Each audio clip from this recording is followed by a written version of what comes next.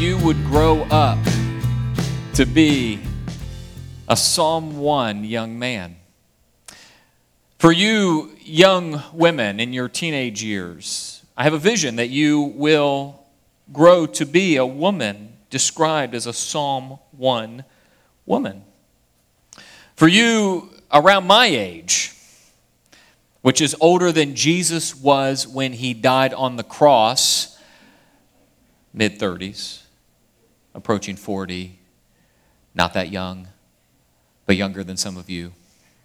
You, around my age, you young man like myself, I have a vision that you will be a Psalm 1 man in your home and with your kids and with your wife. For you young women around my age, raising kids, I have a vision that you will be a Psalm 1 woman as you raise your kids and love your husbands. For those of you older than me, more advanced in the kingdom, those higher in age, I have a vision that you older man, that you will be a Psalm 1 man as you finish these years in your life, loving your family and your friends and your community. And for you older women, I have a vision that you will be a Psalm 1 woman as you finish these years in your life, as you love your family and your friends and your community. I have a vision that we will be a church described by Psalm 1. And if we can be a church that reflects Psalm 1, that we have a lot of good things ahead of us.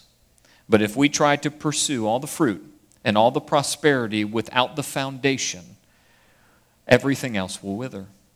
Last week we read Psalm 1, and from Psalm 1 we highlighted verse 3, and we talked about how God wants to change us from the inside out, from the bottom up. So that means a foundation, a strong foundation has to be laid, that God actually wants to change your character, who you are. Because from who you are is what you do. And often we get those things backwards. So we want to be a certain kind of people, a Psalm 1 people. And then from there grows all the things that we do. So this morning we're going to read Psalm 1 again. Then we're going to focus in on 2 more verses. And we're going to find a lesson there in those 2 verses. So come along with me, Psalm 1. We're going to put it on the screen, Psalm 1. Blessed is the one. Blessed, that's happy. That means a happy life. Blessed is the one who does not walk in step with the wicked or stand in the way that sinners take or sit in the company of mockers, but whose delight is in the law of the Lord and who meditates on his law day and night. Well, that person is like a tree planted by streams of water, which yields its fruit in season, and whose leaf does not wither. Whatever they do prospers. Not so the wicked. They are like chaff that the wind blows away. Therefore the wicked will not stand in the judgment, nor sinners in the assembly of the righteous, for the Lord watches over the way of the righteous, but the way of the wicked leads to destruction.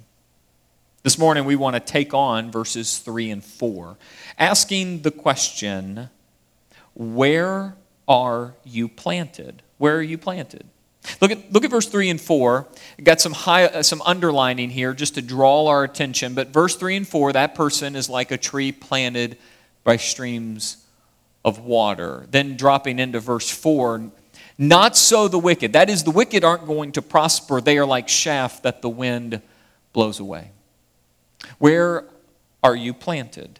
Now here the Psalm 1 person, that Psalm 1 man or woman, is planted by streams of water. Now, a tree that's planted by water is always going to be producing fruit. Here, that water represents water in abundance, water that is free-flowing. That tree has everything it needs all the time. Therefore, it never withers. Streams of water. Now, that's literal. I mean, like a tree actually needs real water to grow. But throughout the scriptures, we see that water actually represents, it's a symbol for life. It represents life. And so we often will see water used as a symbol to describe life that people can have in God. So I just want to take a couple Psalms to pull that out. So we're going to look one at Psalm 23. Many of you know this so well. Psalm 23, the Lord is my shepherd, I lack nothing. He makes me lie down in green pastures. He leads me beside quiet waters. And when you get beside quiet waters, water's always available. Guess what happens? First part of verse 3, that's the 3a. The A is the first part of the verse. You know what happens when you get beside quiet waters? Water's always available. He refreshes your soul. Some translations say he restores the soul. That's what happens when you get beside abundant waters. Then Psalm 36. Psalm 36, verses 7 through 9. Look at how David pulls out the symbolism of water. Here's what he says. He writes this, how priceless is your unfailing love, O God. If people take refuge in the shadow of your wings, they feast. Love that word. They feast on the abundance of your house. So there's abundance. You give them drink. And where's that drink coming from? From your river of delights. For with you is the fountain of life, and in your light we see light. This is not a picture of a boring God. This is not a picture of a God who wants you to live in suffering all your days. This is a God who one day will give abundance, delights, and a fountain of life. That's the kind of God I want to follow, by the way. And I'm glad that's the kind of God that created me and you. Therefore, from here, we can draw a conclusion that if you want a happy life, a good life, you're going to have to somehow find that fountain of life. There's a lot of talk about finding fountains of youth, fountains that never go dry. It just so happens that the scriptures talk about God being the source of that life. Now, the question that emerges from all of this is, where in the world do you find those streams? We won't go find those. But the other side of the picture is a land where there is no water. You see, if you're planted by streams of water, you have abundant life. The other side is you're planted where there is no water. You plant yourself where there's no water, you're going to shrivel up. You're going to wither. Now, we all understand how that works with plant life. If you're farming a big field of cotton and you get no rain, you don't have income for your family. I'm guessing, hypothetically. That might be what happens when you don't get rain for your field. Or if you are trying to grow that rose bush out in the front yard, and your son, who's supposed to water the rose bush, never waters the rose bush, you may not have a rose bush. We understand how this works with plant life. The same works with the human soul. That is, if you were created by God and He breathed life in you and He gave you life, if that's how you were created, then that means that you have to get your life from the one who created you. So it would only make sense. This is not super religious. This just makes sense. If you are disconnected from the one who gave you life, then you will wither. You'll be like a plant in the desert. And we typically would call those kind of plants and those kind of souls cursed. That's not a good life. Now, it just so happens I just read the Bible, and I pulled all of that from Jeremiah 17. I often will do that with you. I'll know the text that's coming forward. I'll just rephrase it, and then I'll read it, and you'll think I was profound. But here we go, Jeremiah 17. This is where it comes from. This is God speaking through Jeremiah. It should be verses 5 through 6. That's my mistake. This is what the Lord says. Cursed is the one who trusts in man, who draws strength from mere flesh, and whose heart turns away from the Lord. You want to know what that person's like? That person will be like a bush in the wastelands. They will not see prosperity when it comes. They will dwell in the parched places of the desert, in a salt land where no one lives. You typically would look at that and say, how dare the Bible call this person cursed? I want to know what's a better word when you have a shriveled life. disconnected, planted where there's no water. Where you are planted makes all the difference for what life looks like in your kitchen and in your living room and when you go to work. Makes all the difference where you are planted. So the question that I want to raise from this is this question. Let's put that question up there. Is how, it's this next question, how do we become the kind of people who are planted by streams of water? That's the question that emerges for me. How in the world do you become that kind of person who has a happy life planted by streams of water? How do you do that? The answer is Jesus. Now, I know that as the preacher, you expected me to say Jesus. We'd have a problem if I said someone else besides Jesus. And typically, people think I come into a church and the answer's always going to be Jesus. And that's the cliche. But it just so happens that Jesus is the answer. That is, when he came to earth, Word in flesh, and he's walking among people, imagine Jesus among us bringing a teaching. He started to talk about things that had to do with the source of life. And he said some really crazy things, particularly if you take them literally. But let's just take a journey through some of the things Jesus said that would draw us to an answer that Jesus is the soil. He is the one we have to go to be planted by streams of water. Let's take a look at how in the world we get there. Here's a passage, John 4:17 through 13. He's talking with a woman at a well. This woman is of a different nationality. There's a lot of prejudice involved in the story. But I want to pull out of the story here some lines from Jesus, part of this conversation. Jesus says, so here in verse 7, when a Samaritan woman came to draw water, they're at a well, Jesus said to her, "Will you give me a drink?" Now the Samaritan woman said to him, "You are a Jew, I'm a Samaritan woman. How can you ask me for a drink?" Jesus answered her, "If you knew the gift of God and who it is that asks you for a drink, you would have asked him and he would have given you living water." If you find anyone in our day responding like that, you'd call them crazy. You'd have them committed to see how in the world they got to a point they thought they could give living water, water that doesn't run out. If you thought that's bad, take a look at what he says next. "Sir," the woman said, "you have nothing to draw with. The well is deep. Where can you give this living water?" And then Jesus answered, "Everyone who drinks this water will be thirsty again." I imagine he's pointing at the well. If you drink this water, you're going to stay thirsty. But verse 14, "But whoever drinks the water I give them will never thirst. Indeed, the water I give them will become in them a spring of water, welling up to eternal life." I want that kind of life. I want the kind of life where wherever I'm planted, I actually am overflowing with life, giving it to others. So Jesus says, "I'll give you water that will satisfy every part of your soul. You'll never go thirsty." That's crazy. I don't know if you've ever heard a preacher call Jesus crazy. That's crazy. Unless you can actually do it. Take a look here. Jesus just doesn't use water.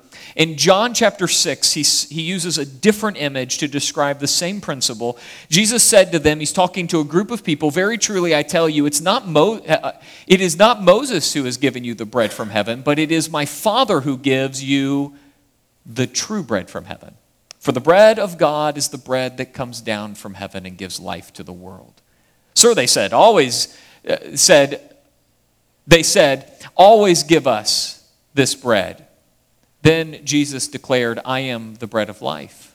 Whoever comes to me will never go hungry, and whoever believes in me will never be thirsty." That sounds like a promise you might get from a politician. You vote for me, I'll give you this, you'll be good forever and ever. But here Jesus makes the claim that if you eat my bread, if you eat me, you're going to be a happy person.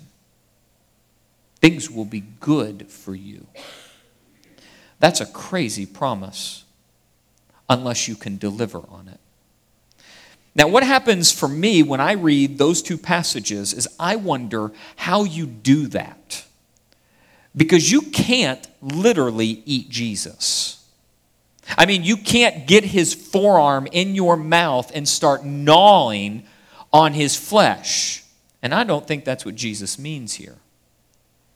You see, Jesus is drawing us to something we know intuitively. And that is, Jesus is calling us into a relationship with him. This is the way I want to say this. Jesus Christ is a person, and we enter his life by being in relationship with him. Now, that still sounds a bit religious. Take that into your life. And I mean the life you have with your friends, your brothers, your sisters, your parents, your aunts and uncles. Take that principle into your life. Here's the way it begins to look then. Here's the way I want to say this. Let's take the next slide here. Being in relationship is how life is transferred between people. You know how I know this? Because it's why we describe friendship with this phrase, sharing life together. You know that best friend you have? You may have at some point described that relationship as sharing life with one another. But you're literally not taking blood and giving it to them. You're not giving them your pinky and asking them to gnaw on it. Now, you may have a weird relationship, but I'm saying in general, we don't do that. The way we share life with one another, the way we transfer energy and power between one another is by being in relationship. And when relationships work, life works. Why is that? It's because life is transferred through relationships. Some of you are teachers. I can tell you the way your day is going to look at the end of the day depending on what student you had in the classroom that day. If that student, and you know which student I'm talking about, if that student wasn't in class that day, you may have had a good day. Because life gets transferred through relationships, and when relationships don't work, life doesn't work. So when Jesus talks about giving living water, when he talks about being bread that satisfies, he's drawing on a principle we all know, and that is he is offering himself. He's offering a relationship. And when relationships work, life works. I'm going to say this last thing here to pull us to our next passage. This is how I'd like to summarize all of this to this next slide. This was the next slide. I'm so sorry. I'm so sorry. Remember, the perfect pastor is just a few blocks over, really. We drink and eat Jesus by being in a relationship with him and remaining with him. And if we don't remain with him, we will wither and die. That's not a statement of judgment. That's simply a reality. Let's take a look at what Jesus has to say. I would say everything we've said up to this point draws us to John 15, verse 1 through 8. Let's take a look and then move to some application. Jesus says this, I am the true vine. A lot of vines out there, a lot of vines. True vine. He says, I'm the true vine. And my Father, he's the gardener, and he cuts off every branch in me that bears no fruit, while every branch that does bear fruit, he prunes so that it will be even more fruitful. You are already clean because of the word I have spoken to you. Now remain in me, as I also remain in you. No branch can bear fruit by itself. It must remain in the vine. Neither can you bear fruit unless you remain in me. And we got a million ways of trying to bear fruit without remaining in Jesus. And all of them are found wanting. He continues, verse 5, I am the vine, you are the branches. If you remain in me and I in you, you will bear much fruit. Apart from me, you can do nothing. If you do not remain in me, you're like a branch that is thrown away and withers. Such branches, they're picked up, they're thrown into the fire, they're burned. Sounds a lot like chaff that the wind blows away. That's what happens to chaff with no root. That's dead. Same thing happens with branches that have fallen off the tree. Verse 7, if you remain in me and my words remain in you, ask whatever you wish and it will be done for you. This is to my Father's glory that you bear much fruit, showing yourselves to be my disciples. We want a lot of fruit in life, but you got one way to get it. That is by being in relationship with Jesus, because that's where life is transferred to you. And since he created you with his breath, He understands how your life works. So let's come to this parting word in our study of the Scripture and then get to some application. Here's a summary statement. If we want to be Psalm 1 people, we have to be planted in a relationship with Jesus. If you're not planted there, we will be like chaff that the wind blows away. So taking all of this to some application, how in the world does all of that apply to your life? As a teacher, a retiree, a grandma, a young parent, we have this question we have to ask then. Are you moving towards Jesus or away from him? I want you to think in terms of movement. I want you to think in terms of proximity. Are you moving towards Jesus or away from him? So we're going to have 4 options here. Now in your program, you have all 4 options in front of you. If you want to keep the suspense, don't look at that piece of paper yet. I'll walk you through it. Here we go. This is one option. That circle there represents being born again. It's where the Holy Spirit moves in, where you know Christ. It's where you are saved. There's a lot of other ways of talking about this, but it's where you find new life in Christ. Some of you, you are not only outside of the grace of Jesus, you are running from him. You're getting as far away from Jesus as you can. I understand you're in this church building, but people come to church buildings for a number of reasons. You feel guilty, obligated, your parents wanted you to, this is just the thing you do. Many reasons people come and sit in these pews and in church buildings across the town. But there are some of you that want nothing to do with Jesus, and you know nothing of his grace. And I'm not sure you're still tuned in at this point. I don't know who you are, but typically, in a crowd this size, somebody's running from Jesus. Don't just think of yourself stagnant. This is relationship, and you're probably running away from him. Now, some of you do not yet know the grace of Christ. You don't yet know what it means to have your sins forgiven, to not be weighted with the guilt of your own darkness and selfishness. But you like this idea. You're wondering about who this Jesus is, and you'd really like to have a happy life. And you're starting to move towards Jesus. This is the next image for us. Some of you are not yet saved, but you're running to Jesus. You're wondering who he is and what all this talk of grace is about. There are some of you in this room right now that are interested in this Jesus. Who's this dude? If you're okay with me calling Jesus a dude for a minute. Who's this dude that talks about giving water that never runs dry, giving bread that always satisfies? Who's this guy that said, I can always have fruit in life if I will be his friend? That's typically how people think about Jesus before they come into the majesty of his grace. Some of you are that person. Let's go to the next one. I imagine there are many of you who have had your sins forgiven. You are saved, you are born again, and your life continues to move towards Jesus. And you are in hot pursuit of him. Now, I get it. This week, you yelled at your kids a little too sharply. I didn't say all the time, just those off moments there. Some of you lacked patience this week. Some of you gossiped a little bit. And some of you knew you were better than your coworker, and you decided to tell a few people about it. I'm not judging nobody here, okay? But I am talking to you. If you think I'm talking to you, I'm always talking to you, okay? But in the end, you're moving towards Jesus. And you actually want him. That image describes many of you. And then this one. This one might start to hit your toes.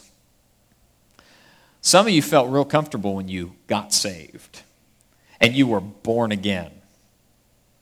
But if you took an honest assessment of your life, you're moving away from Jesus.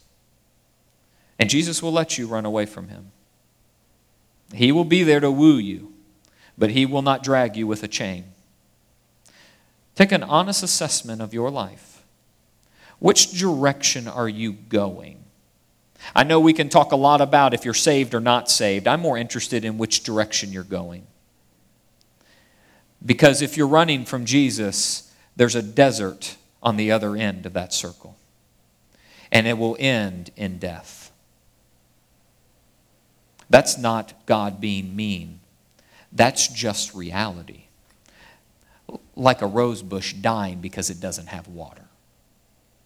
So here's our next step this morning. Here's our next step. Here's the question. Here's what I'd like us to do. Read Psalm 1, 3 through 4. Find it on your smartphone. Find it on a Bible. Take a Bible from the pew home. For all I care, I do care. You get what I'm saying. Didn't mean that to be flippant. Take a Bible if you need to. Psalm 1, 3 through 4 this afternoon. And read that aloud and then say out loud, I want to be planted with Jesus, or say I want to be planted in a desert. This is a next step rooted in honesty. If you don't want Jesus, just say that. Acknowledge where your direction is going. If you want him, then say that out loud. Some of you are playing church. And it may be a good idea to just go ahead and acknowledge that your life screams, I want to be planted in a desert. It's not a bad idea to be honest with yourself so that God can do work only he can do inside of you. But I know without this kind of honesty, you can't move forward, and I can't either. And this next step is for me just as much as it is for you.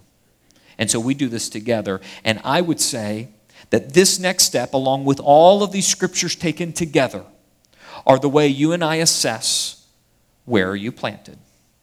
Because we will not be a Psalm 1 people if we are planted in a desert, in the wastelands where no one lives. Let me pray for you. Father, I thank you for your mercy by giving us your word. Thank you for sending Jesus to live among us and to make promises and claims that he could deliver on.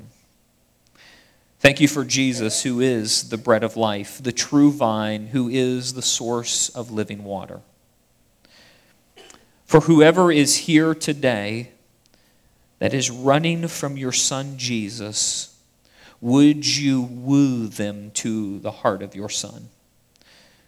Would you have your word activate something inside of them that they haven't felt for a very long time?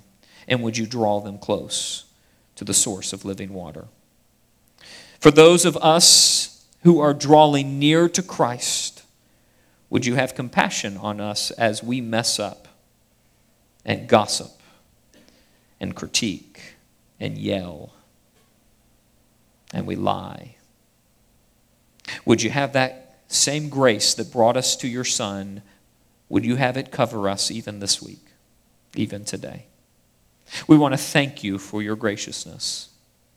Thank you that because of Jesus, everything can change.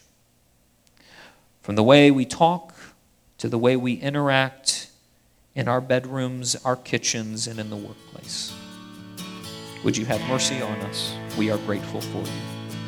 And together we can say on this morning with glad hearts, amen, amen.